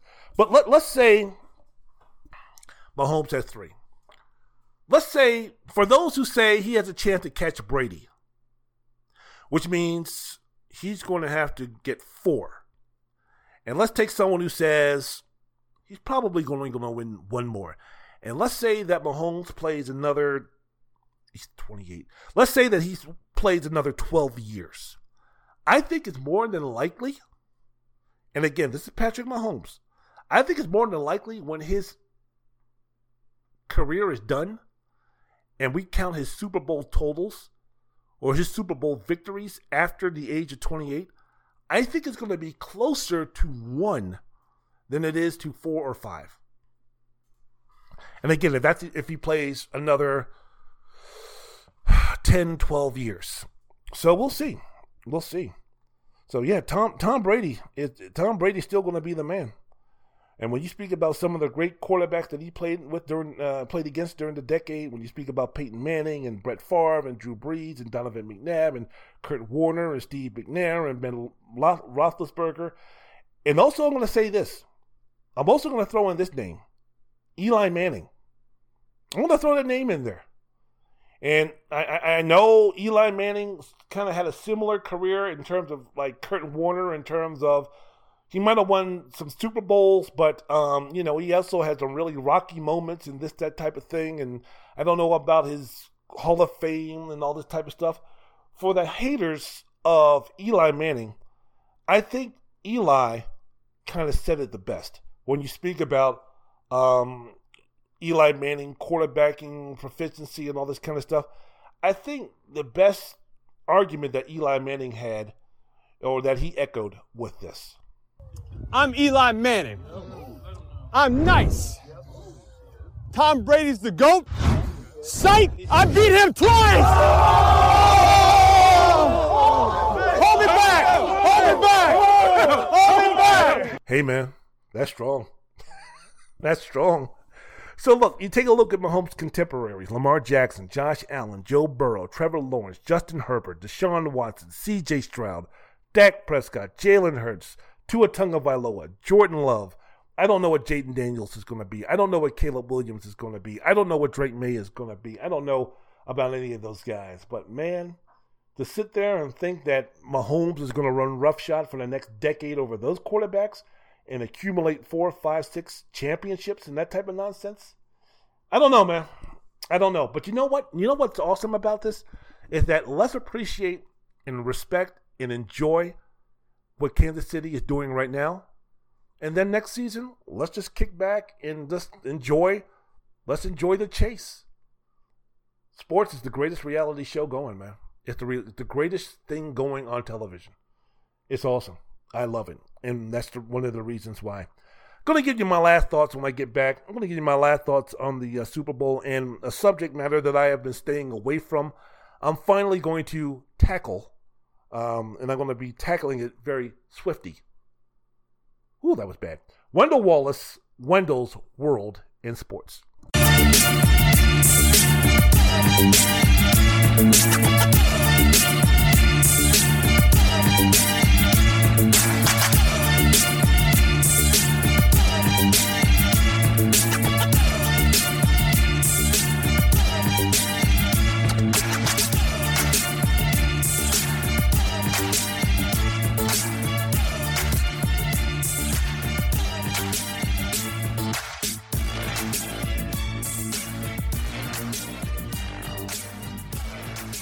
Last segment of the podcast. Last segment of the program. Welcome back to Wendell's World of Sports. Thank you so doggone much for listening to my podcast. I spoke about some things that I just want to cover, Super Bowl concerning, but in terms of the again, I have to give some kudos to the national anthem. I know, especially in my community, Roger Goodell and the NFL and the owners, they take a lot of heat. For the owners, rightfully so. For Goodell, no. Goodell with the whole Colin Kaepernick thing, I've always thought from our community, he's gotten a bad rap. I've always thought that. Roger Goodell, from what I know, I've never met the man, so I can't say this with 100% accuracy. But from the stuff that I've read and everything, can we please stop calling Roger Goodell a racist? Negroes and Negrettes, can we please stop with the Roger Goodell is racist and then use Colin Kaepernick as an example? Look, Roger Goodell was absolutely pleading. I read a story in Sports Illustrated a little while ago, and basically Roger Goodell was pleading with the owners to give Colin Kaepernick a shot. And the owners were like, no, we're not going to do it. He's bad for business. For those who think that Roger Goodell has some type of sway in bringing Colin Kaepernick back, please remember, Roger Goodell works for the NFL owners. He gets his paycheck from the NFL owners. He works for the NFL owners. He is a lackey for the NFL owners. It's not the other way around. The Roger Goodell is hired by the NFL to make them money. Roger Goodell also gets paid $44 million. If I was in that position and I'm making $44 million a year and they told me not to bring back Colin Kaepernick, I don't give a damn about the black community. I don't give a damn about Black Lives Matter. I don't give a damn about what the Joy Reid on MSNBC. I don't give a damn about the protests. I don't give a damn about what Jamel Hill says. I don't give a damn about Charlamagne the God. I don't give a damn about Angela Rye. I don't give a damn about any of those people, any of those guys. Y'all can call me coon, all that kind of stuff. Motherfucker, I'm making $44 fucking million. And for black folks who want to sit up there and act indignant about, bullshit. Remember, y'all, I'm black. So fuck all that bullshit about black folks saying, well, I would have done this and I would have done that. Bullshit. I know all of y'all. And I don't even know any of y'all. But I know all of y'all who are sitting there talking about, oh, Roger Goodell should have done this, and I can't believe Roger Goodell should do this to bring back Colin Kaepernick, this, that, and the other. If NFL owners, if your boss is paying you $44 million fucking dollars a year to keep Colin Kaepernick out of the league, Negro, you'll be keeping Colin Kaepernick out of the league. Stop. We're much more. We're killing our own over mean mugs and saying bad words about us. But then again, you're going to take the stand and lose $44 million to bring back Colin Kaepernick, which wouldn't happen anyway because the owners wouldn't let it happen anyway. So I've always thought racist Roger Goodell is like, based on what? Colin Kaepernick? It's like, well, what do you want him to do? What do you want the man to do? So basically, all of this is to say, I want to thank Roger Goodell for the Black National Anthem, the Black National Hymn, Lift Every Voice and Sing, making Kelly's stupid ass, that stupid bitch, talking about, we only need one anthem. What a waste of time. This, that, and the other. First of all, let me explain something to you. In fact, I feel a little bit, I feel the need to get a little bit sanctified. I feel the need to get a little bit stronger with myself and everything, get some more pride and joy in me, have it overflowing. So let's take a moment and listen to that absolutely beautiful rendition of Lift Every Voice and Sing, the Black National Anthem. That happened on Sunday. Just in case y'all missed it, let me go ahead and let y'all hear that beautiful song one more time. Now, a presentation of Lift Every Voice and Sing, performed by Grammy Award-winning recording artist Andra Day.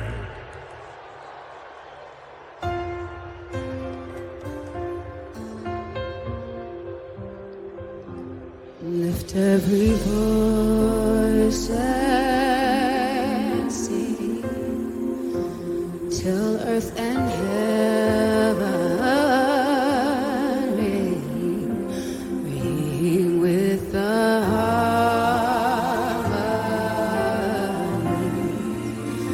of liberty.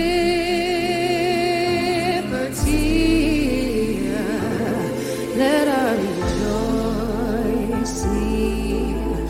rise high as the lids be. let it resound loud as the roaring sea.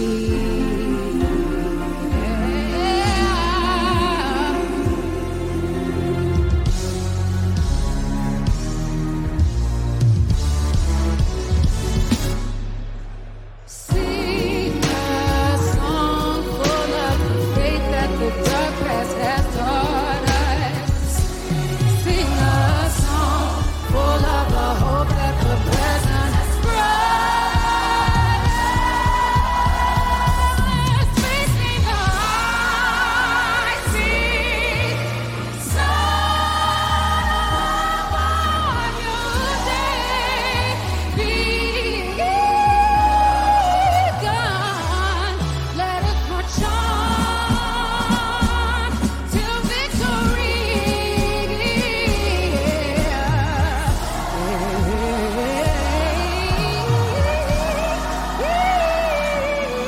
Let us march on till victory is won. Is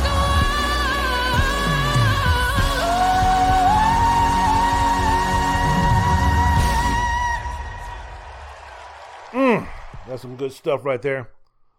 Him with the lyrics by James Weldon Johnson, set the music by his brother James Rosemont Johnson. Thank you so much for the contribution.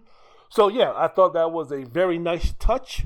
I want to thank everybody in the stadium for either being respectful of the anthem, and I would also like to thank those who weren't respectful of the anthem, but knew that they knew what would happen if they said something. No booing, no jeering, no anything like that. So for those who felt like making Kelly and the rest of the ignorant folks who thought, why are they playing this national anthem? There's only one. This is ridiculous. This is the reason why this country is divided. This is Joe Biden's idea. For all of you ignorant assholes who thought that, but decided not to say anything or disrupt those with a conscience, with a mind, with some common sense, I thank you so much for that. But so yeah, that was a nice little touch by the NFL and Roger Goodell. Thank you for that. The halftime show, I didn't watch it, but I did see the outfit Alicia Keys was wearing. Woo! Boy, thank the trainer. Whoever trained her, whoever got her in shape to be able to wear that outfit the way she was wearing it. My. As Johnny Gill would say, my. So that was sweet. Commercials, less than impressive. Really didn't get into them. None of them were really memorable. But, yeah, so basically the season's over, man. The season's over. So the start of the 2024 NFL season is Thursday, September 5th, which I believe is like 211 days away. What are you going to do? What are you going to do? Look, we got February 29th to March 3rd. That's the NFL Scouting Combine. Let me see here. On Thursday at 3 Eastern, the defensive linemen and the linebackers are going to be doing some things. Friday, March the 1st, at 3 Eastern time, you got defensive backs, the tight ends. On Saturday, March 2nd at 1 Eastern, you got quarterbacks, wide receivers, and running backs. And then Sunday at 1 p.m. Eastern, you got the offensive linemen. I'm going to guarantee you right now, those 4 days of the NFL Combine, the Scouting Combine, which you can see on the NFL Network. I know there's going to be an NBA game on Thursday. There's going to be college basketball on Thursday. Same thing on Friday. Same thing on Saturday. Same thing on Sunday. I'm quite sure, as far as the TV ratings are concerned, each one of those days, the NFL Combine is going to, at the very least, triple or quadruple the ratings in terms of people watching over in the NBA and the college football games. I mean, college basketball games. I'm quite sure the ratings for a bunch of guys in shorts and tank tops and doing the bench press and running the 40-yard dash and doing their vertical, that's going to be 4 times more interesting for most folks to watch that than to watch Steph Curry or LeBron James or the Lakers or the Bulls well, if you watch the Bulls, I'd rather watch the NFL Combine, but watch the Celtics or watch Luka or watch Jokic or any of that nonsense. The NBA can put on a game that's going to be interesting enough for them not to get crushed in terms of the NFL Network showing the combine. So that's why I'm saying, man, NFL, it's a monster. It's an absolute monster. Then you got March 11th through the 13th. Free agency begins starting at 4 p.m. On March 11th. Teams are permitted to contact and enter into the contract negotiations with players who will become unrestricted free agents. The contract cannot be signed until 4 p.m. on March 13th, even though I'm quite sure a lot of these teams are already starting their business. April 25th through the 27th, the NFL Draft in Detroit. The top 10 draft teams in order. Number 1 is going to be Chicago. Number 2, my Washington Commanders. Number 3, New England. Number 4, Seattle. Number 5, the LA Chargers, the LA Harbaughs. Number 6, the New York Giants. Number 7, Tennessee. Number 8, Atlanta with Raheem Morris. Number 9, Chicago again with my man Matt Eberflus. I just love the name Eberflus. And number 10, the New York Aaron Rodgers. So there you go. Then mid to late July, organizations can start preseason training camps with veterans reporting 1 week after the rookies are in the building. Then August 1st, you have the Hall of Fame game in Canton, Ohio. And then you've got the preseason, and then you got the start of the NFL season. But as I mentioned before, as I'm recording this on the 13th of February, we have a long way to go. Let me end with this. I've read something. I haven't mentioned this at all, or I haven't really said anything at all for the most part, because I'm kind of sick of it, and I don't like where the discussions are going, and it's just, I just don't like it. The Taylor Swift bullshit. I read an interesting post. Let me first give you my thoughts and feelings about this whole bullshit, this whole nonsense. Look, I'm sick of it. One of the nice things about the NFL season being over is the fact that I don't have to see that fucking mug on my TV screen again while I'm watching while I'm watching the Kansas City football team play. And yes, I understand that she was only on there for 25 seconds or 30 seconds or 60 seconds. Well, guess fucking what? If she was on there for 60 seconds, that's like 58 seconds, way too fucking long. And here's where it annoys me. Now, look, I'm not one of these dumbasses who are going to sit there and use it for political reasons. I guess she's for the Democrats or something. Great, wonderful. I really don't give a shit. I really don't give a fuck. She's with the Democrats and all this kind of stuff, so they use it as a political toy and a political situation. I'm not into this. This is the reason I'm not into that nonsense. This is the reason why I can't stand this nonsense, this bullshit, this discussion, and why she's there, this, that, and the other. It's because, and you know what? In a way, good for her. She knows what she's doing. Or at least the people around her know what they're doing. She knows when she goes to these games, she knows when she gets herself on television that it's great for her career. She knows that when she gets her face on television that people are going to be talking about her, positive or negative, but they're going to be talking about her. And when you're in her profession, the worst thing that can happen to you is they don't talk about you at all. If I get 10 times the amount of people who listen to this podcast because they fucking hate my guts and they want to yell and they want to scream at me and they want to talk about how stupid I am and how divisive I am or any of that nonsense, go for it. Wonderful. I love it. I'm not looking for people to applaud me. I'm not looking for people to go, yeah, that Wendell's awesome. Everything he says is just right on and great and this, that, and the other. If I can elicit some type of anger or if I can elicit some type of emotion that's going to have you come back either in a positive or negative way, that's what I'm going to do. That's exactly what I'm going to do. Why do you think I say racist, ignorant, divided states of America all the time? A, because it's true, and B, I'm hoping to piss off my listeners so they can come back and listen to me again and yell and scream at me.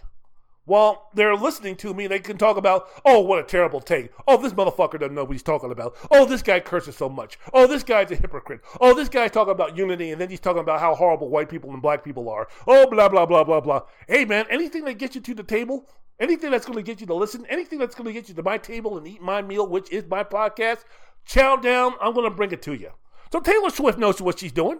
Taylor Swift knows that if she can get people who are going to yell and scream like me about how horrible it is that she's there, then her Swifties, her prepubescent fans, are going to come to her rescue. And that attention is going to elevate her. That negative attention is going to elevate her. So she knows what she's doing. If she wanted to, Taylor, but Taylor, she can't help it if the camera, finds her and puts the camera on her. There's places where she can go, believe me. If she didn't want to be seen at the game and still have a fabulous experience, there's ways to do so. There's places where she can still have a great vantage point and not be seen and not have the attention on her. She knows when she walks into the stadium that there's going to be cameras on her. If she was so like, I don't want to be taking anything away from my boyfriend and all this type of stuff, there's ways that you can get around that bullshit. And she knows that. But she wants the attention because she knows what the attention will do for her ego and do for her record sales and do for her longevity in her business. So that bullshit. So again, that nonsense is when I hear that nonsense, it's like, come on, man, don't give me that nonsense. Don't give me that stupidity. Then you have women feminists coming out talking about, how about that? People are so upset with Taylor Swift, but I don't see anybody losing their mind when they had Jack Nicholson, when they showed Jack Nicholson at the Laker games. I don't see anybody yelling and screaming when they show Spike Lee at New York Knicks games. I don't see anybody getting upset when they show these male entertainers and actors at these games. I wonder what the difference is. Stop. Just like I need to tell my folks on my side of the track sometime, stop when they're yelling racism, when there's really not racism there. I'm telling the feminists right now with that argument, stop. Stop, because you sound stupid. Right there, you sound uneducated and you sound ignorant. Let me tell you the huge difference in between that is Taylor Swift. Jack Nicholson, Spike Lee, these other male actors and entertainers who are going to these games, guess what? They're fucking fans. They're fans of the sport. They're fans of the team. It's the big difference. Huge difference. Jack Nicholson, before he gave up his courtside seats, he was going to Laker games on a consistent basis for decades. Jack Nicholson was already a movie star. Jack Nicholson didn't need the attention. Jack Nicholson was there because he enjoyed the game of basketball. And he enjoyed the Lakers. The Lakers, that was his team. Spike Lee has been a diehard New York Knicks fan. Spike Lee, when they show him at Yankee Stadium, has been a lifelong diehard New York Yankee fan. Spike Lee is not going there so people can go ahead and watch more of his movies. Spike Lee is not going there, and Jack Nicholson is not going there because they're dating one of the players. Now, that would really be something.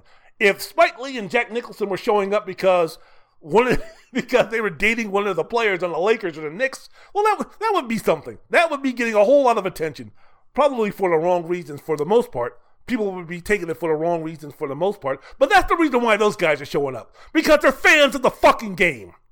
Diane Cannon went to Laker games for years. Why? Because she was fans of the fucking team. Not because she had a movie or a TV show coming out and she wanted to be seen so they could get higher ratings. And that's the fucking thing that pisses me off. Sorry about my tone of voice. I'm not really in love with my tone right now. But that's the thing that pisses me off. When they start talking about that shit. The male. No, those guys are fans. Something tells me if Taylor Swift and Travis Kelce breaks up, something tells me before next season, if they break up, I have pretty good, I can pretty much guess that you won't be seeing Taylor Swift at Kansas City football games. I don't know, just a hunch. That all of a sudden now, because of Taylor Swift going to Kansas City football games because her boyfriend plays on the team, if they break up, I don't think that Taylor Swift all of a sudden is going to become season ticket holders to the team for the state or city or area that she lives in. If she breaks up with Travis Kelce, that's going to be the last time you'll see Taylor Swift at the football game. So please, stop with the nonsense, stop with the ignorance, and stop with the bullshit when it comes to that. And it's also interesting to me that we're still having this nonsense about Taylor Swift, the same thing. Pale, skinny, halfway decent looking. It's supposed to be the virtuous of what attractiveness is in this country. You know who else goes to football games because their boyfriend plays on the team? Simone Biles. Even though I think that her guy, who's a defensive back or something like that, I know he plays in the secondary. I think they're engaged. But Simone Biles goes to Green Bay Packers football games. You wouldn't know that, would you? No. I wonder why. Oh, that's right, because the camera's not putting the camera's not showing Simone Biles 15 fucking times a game. Oh, yeah, that's right, I forgot. And hey, Swifties, I hate to tell y'all something, but when it comes to accomplishments, yeah, representing your country and doing what Simone Biles is doing is a whole lot more impressive than what the fuck Taylor Swift is doing. I hate to tell y'all that. So that's my deal with that, man. It has nothing to do with politics. I don't care about that nonsense. I'm not going to use it. That's my only deal. Hey, Taylor Swift can go to the game and this, that, and the other. You know? But again, she knows what she's doing. And she knows that, hey, you know what? As much as these fools put the camera on me, it's going to be good for my career. And that kind of just like, bitch, please get on my face with that nonsense. So that's my deal with that. You know, it's kind of bugs me. All right. There's a good article about it in the Huffington Post. Taryn Finley, I think that was her name was, talking about Taylor Swift in that regard. So yeah. So and they're talking. Beyonce was there at the Super Bowl. I mean, if I'm the cameraman, I'm putting shots on Beyonce, Queen Bee, more than I am Taylor fucking Swift. So there you go. Hey, and by the way, Swifties, why don't you tell your gal to stop dating racist motherfuckers before? Because I believe that she was dating some guy who was talking about he was a bass player. Let me see. He was a bass player for a British pop rock group in 1975. And this guy made anti-Semitic, Islamophobic, and misogynistic statements and said that dating Swift would be emasculating. And he also said that during the podcast that he masturbates to black women being brutalized. So maybe you might want to ask your homegirl about dating a motherfucker like that. How about that, huh? How about that just for a lark? Jesus, man. All right, I'm out of here. I want to thank you so much. Look, man, I mean, I don't know. It's, you heard what I said. All right, so I want to thank you so much for listening to my podcast. My next podcast, I'm going to be talking about some NBA because the trade deadline happened a little while ago. Look what the Knicks were doing. Wow, man, Joel Embiid's out for a little bit. I'll be discussing all of those things. Maybe hit a little All-Star stuff. Really not into that, but might hit that also. So, yeah, man, let me get on out of here. Maestro, get me out of here with some music.